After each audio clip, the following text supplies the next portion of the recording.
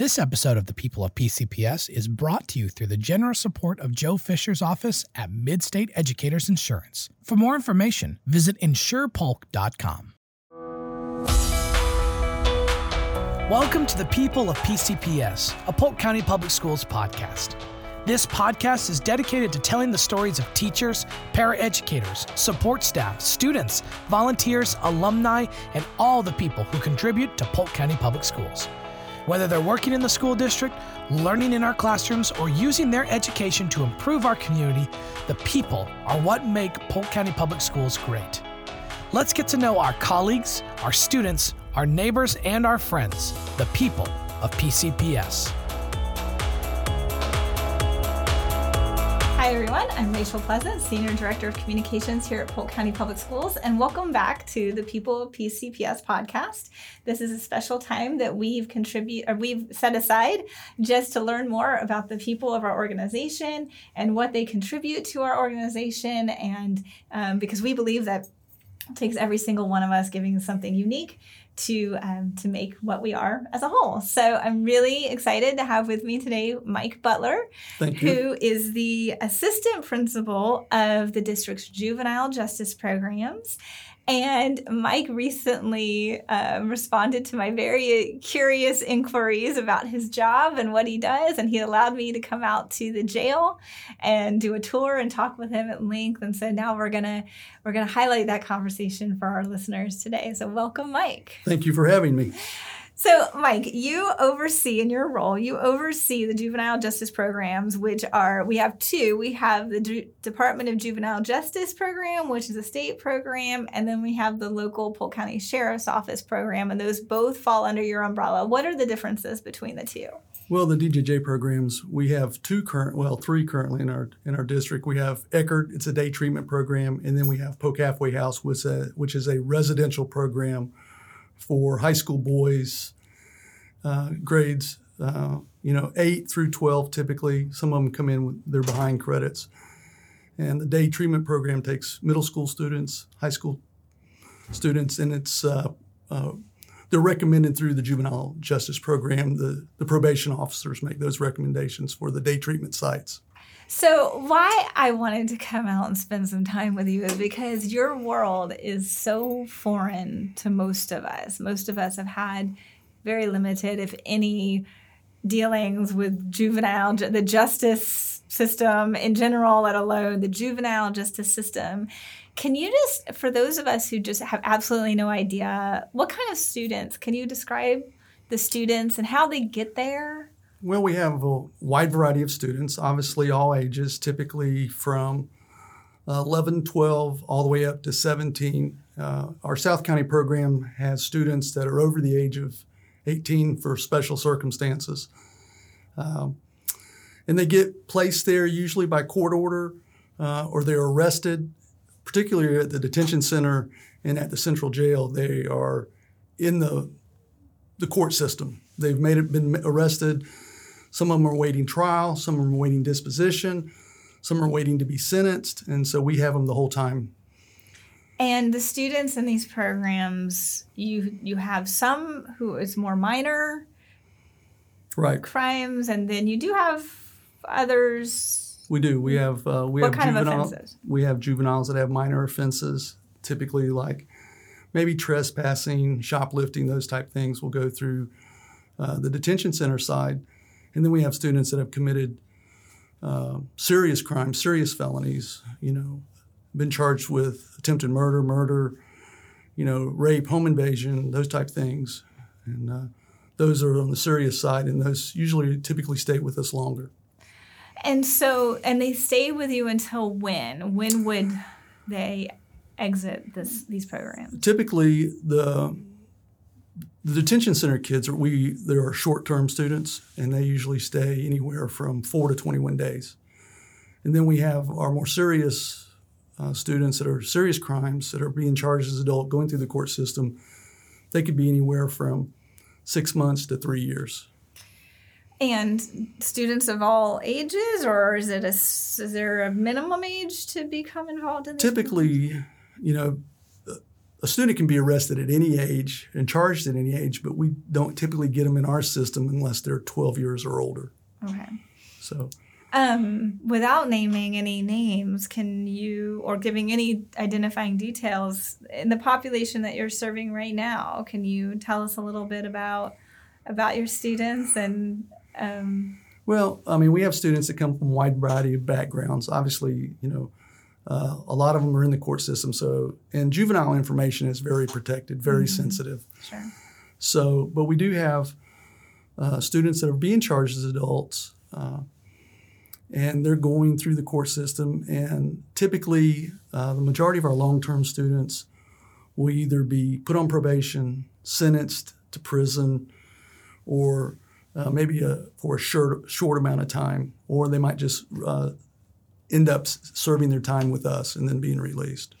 So what interested me and made me want to come and spend a day at the jail with you was that this is a very specific segment of the population and one that not everyone feels compelled to serve. Why did you want to? It was something that I was interested in.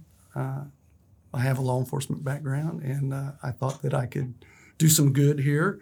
And so I volunteered to come to the site, and it's been very rewarding. Most people in our district, they find out we're teaching students at the detention center at the jail.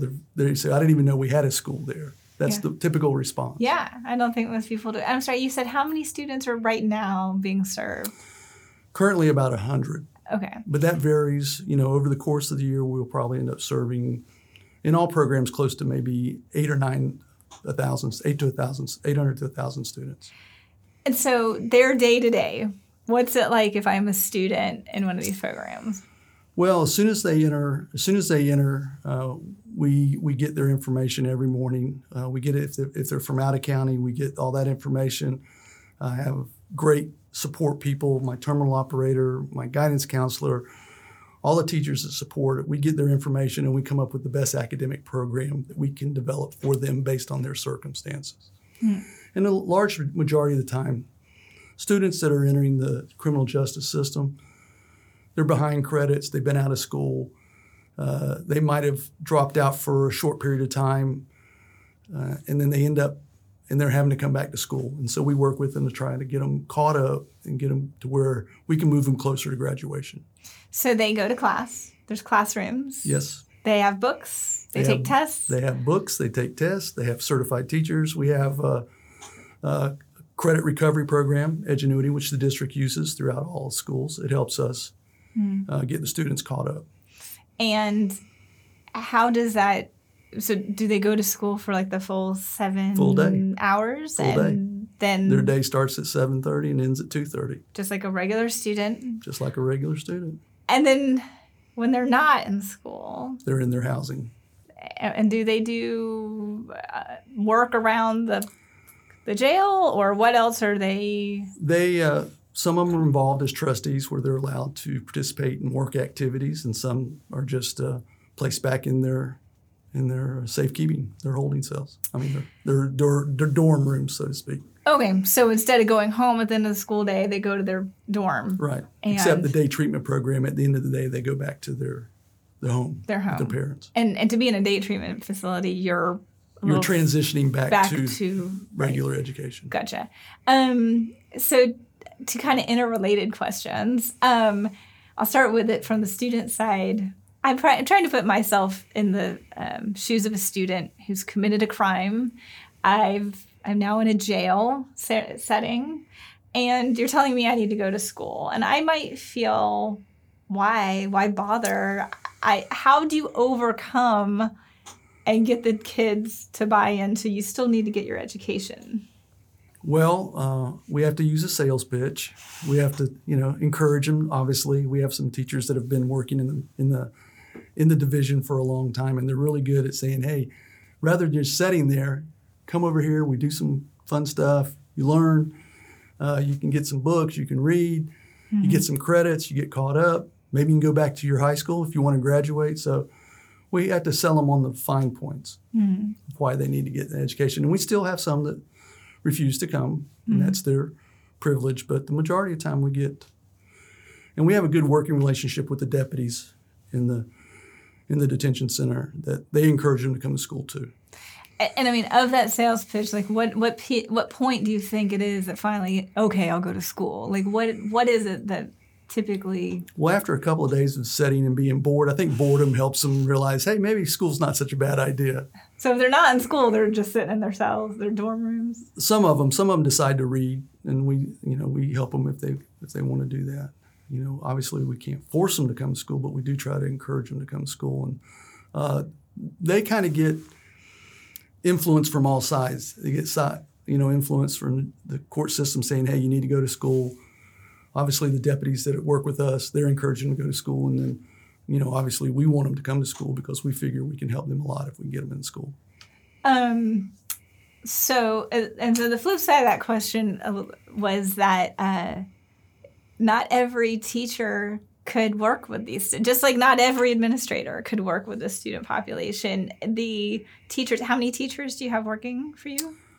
We have 5 teachers that rotate throughout the sites, and then we have support staff. We have an ESE teacher, and we have guidance counselor, and we have a transition specialist that help them get through the juvenile justice system. So is there a unifying characteristic of some kind, or a belief system, or like that kind of ties those teachers together, or that make them want to be there with the kids that certainly a lot of people would be willing to just kind of forget? And I think if I use the type A, type B analogy, type Bs tend to do better with these type students because they're more willing to listen to them and talk to them and kind of make a connection.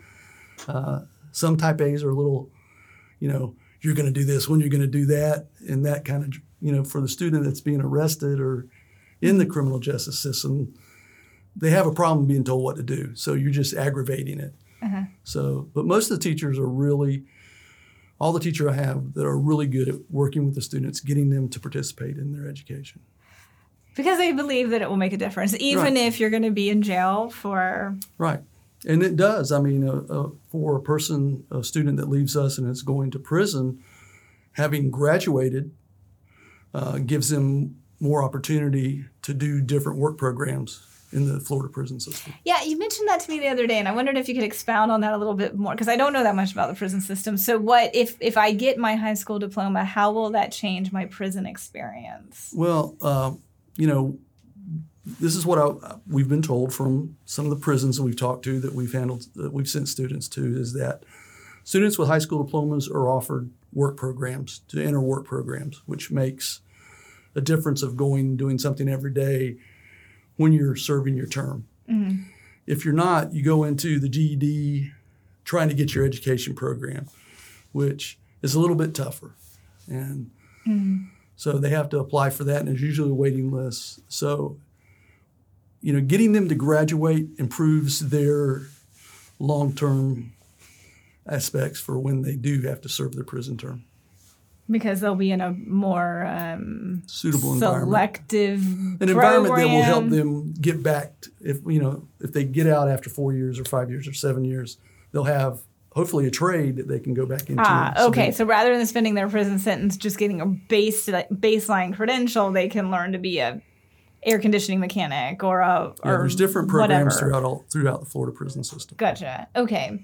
So what changes do you see? You have children who come to you and they have made life-altering mistakes, whether they be minor offenses that affect their life maybe for a short term, or very serious crimes that will have forever changed the trajectory of their lives. In both those situations, do you see, as they go to school and they learn, and maybe their minds are opened a little bit, what changes do you see in them?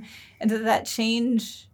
Probably one of the biggest things is I see they experience success. They see an improvement in confidence.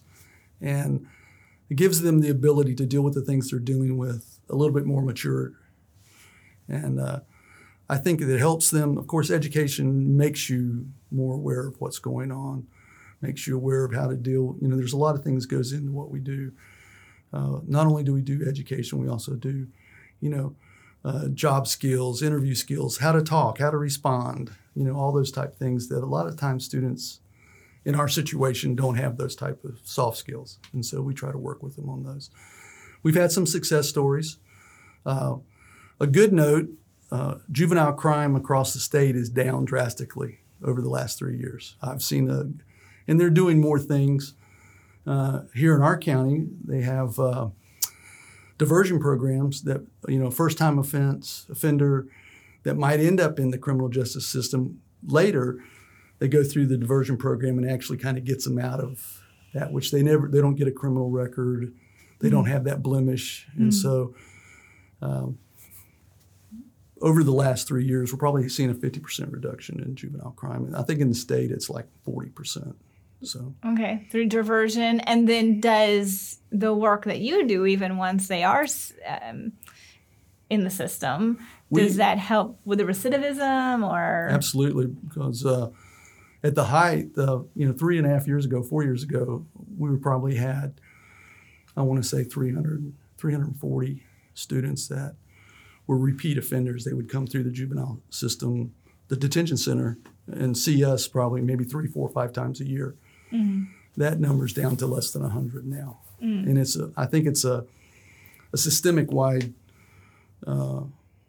what's going on throughout the state to try to help students not get in the criminal justice system initially and keep them out of it.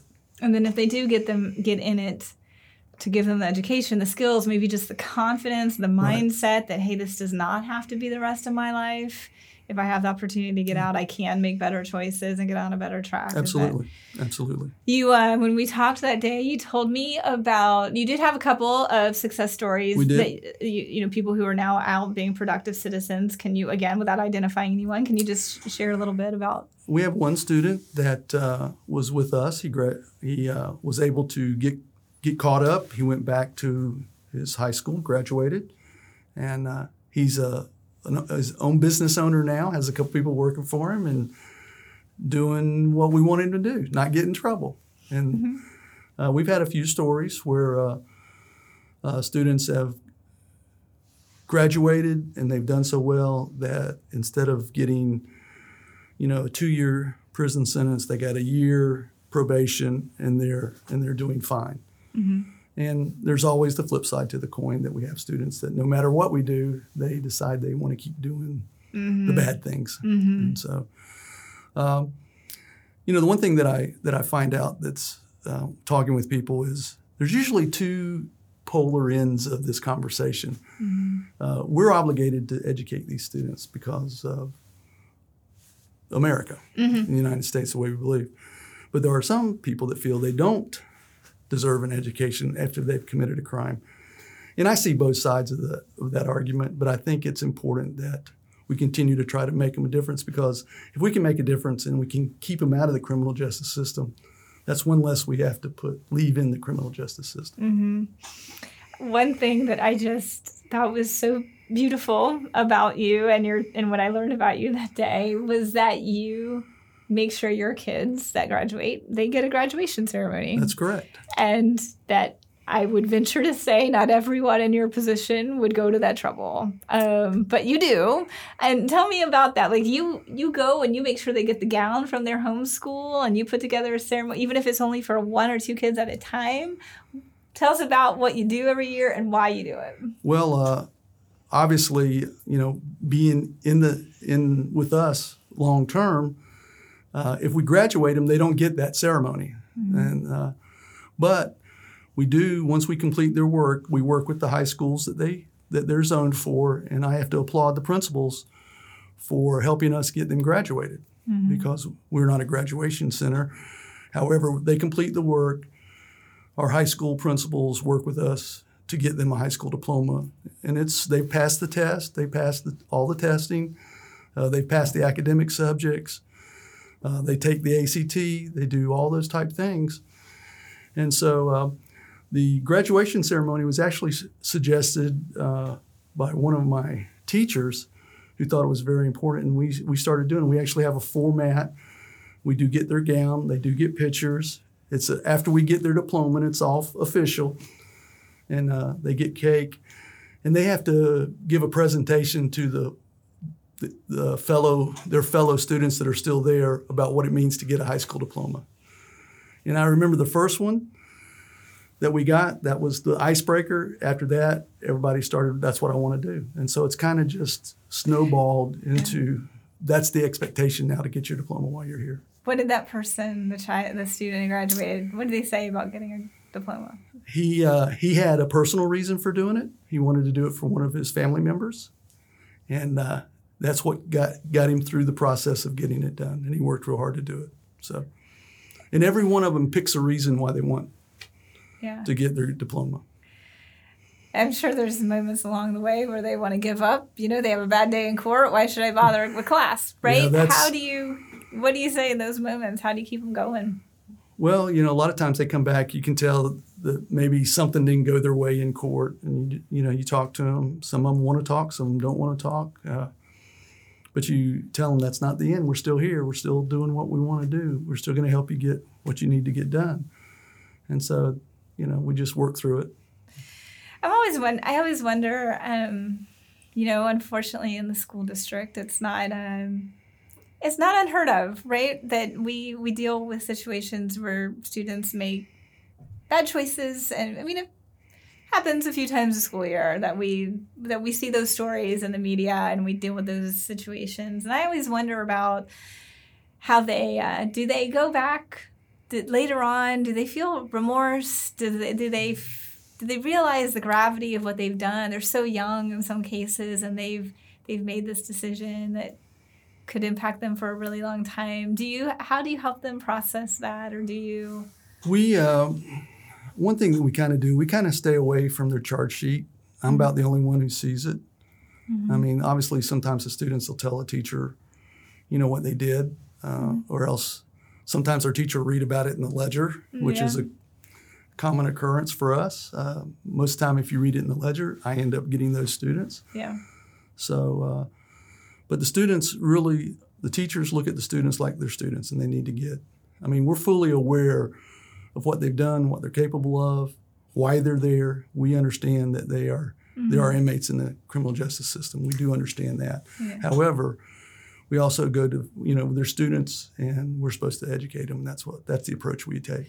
I guess what supports are in place for their social emotional, when they're dealing with the remorse they might feel, or the regret, or the sheer fear over what they've done and how that might affect their lives, or when they see how they affect their families. How do you, academics are one thing, but what resources exist, and how do you help them work through that? Well, I have a guidance counselor she's also a criminal justice major, and she does a real good job of talking with students, helps them a great deal. A lot of our students, a lot of our teachers have been long-term in the system, and so they've dealt with these things before. If a student needs mental health, that's provided to them. Those type issues, we deal with those. Mm-hmm. Anything that a student might deal with in our district, we're supported by the district. Okay. You said you had a law enforcement background. Tell me about that. And how does that help in your day-to-day work?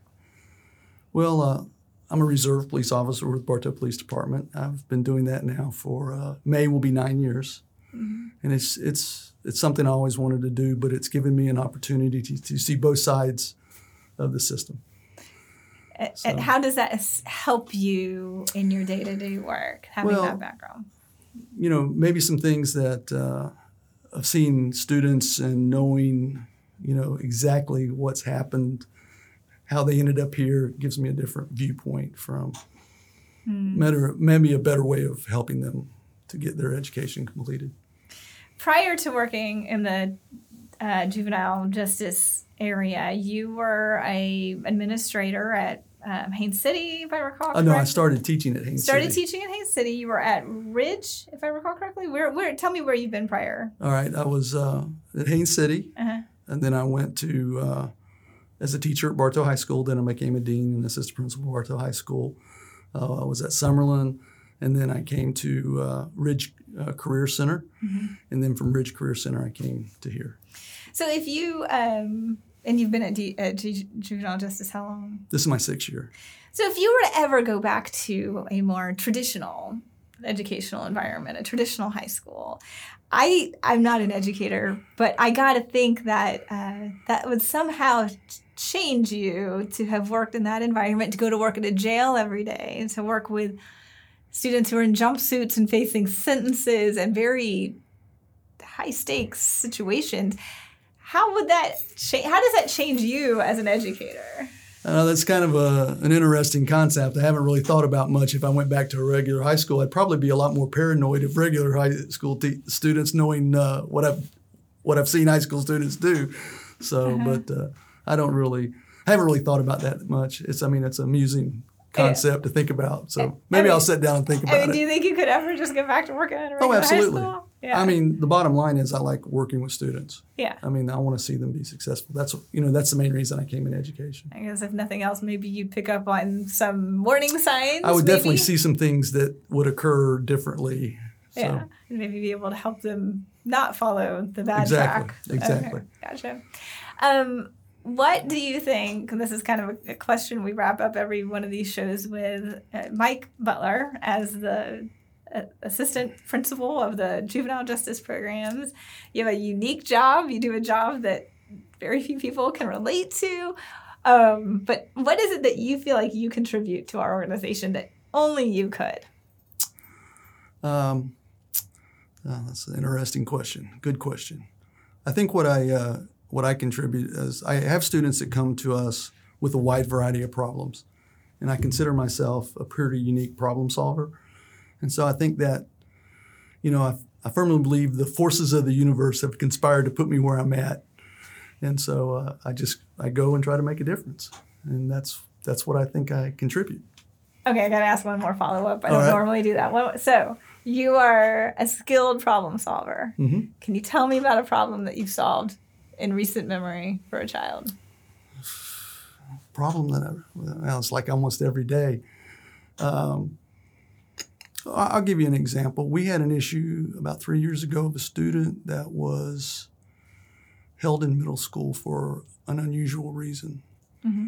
And so I got with all our leaders in the district, and I was able to help that student complete that one piece of the puzzle that prevented them from leaving middle school, and we were able to get them in high school. And once we got them in high school, they started catching up, and they caught up, and they ended up going back to their school on their grade level. And what was it? What was it that was missing? Oh, you can't say. Yeah, it's an identifying. Oh, okay. All right. If I told you, it would identify the student. Okay, but there was something a service or something that we missed. Something that you could. I see. Okay. So you can dig back into a student's history or really analyze their particular situation and maybe solve that to help them get on a better track. I've had, like I said, my staff members are very supportive of our idea. Of our purpose is to move students closer to graduation. That's our mission. Very simple. Yeah. If we can get them graduated, we get them graduated. And they're very committed to that. And we chase records down. They might have been in programs in Miami that we didn't get grades for. That's happened several times. We've had students that were missing grades, and we found a whole year's worth of grades for them at another location. Gotcha. And that help get them closer to being graduated. One more thing, and I know that I've kept you longer than I said I would, but you mentioned earlier the two sides of the two very divergent viewpoints on serving the student population, and I wondered what you would say to those who are maybe on I know you can see both sides, but to those who believe they shouldn't get an education, they're in jail, they made a big mistake, why are we in there teaching them? What would you say to them? I think it's the comment that everybody kind of uses. It's cheaper to get them educated, get them graduated, have them stop doing what they're doing now, than have them stay in the criminal justice long term and pay for them repeatedly. Gotcha. So if we can do that, I think we've accomplished what we set out to do. Mike, I really enjoyed coming to the jail. I'd never been in a jail before. I really enjoyed seeing the classrooms in the jail and learning more about your day-to-day work. And I thank you for coming and talking to us to help shed some light on a sector of our system most people know nothing about. So thank you. I just want to say thank you to all the people that support us, the sheriff's office, our district staff, my boss, Mr. Cochran. They all help us make our mission easier to accomplish. Right. Okay. Thank you so much. Thank you. Did you change careers to become a teacher, para, or bus driver? Do you remember the moment when you knew a career in education was right for you? Are you a PCPS alumnus who remembers the teacher who made you believe you were capable of great things?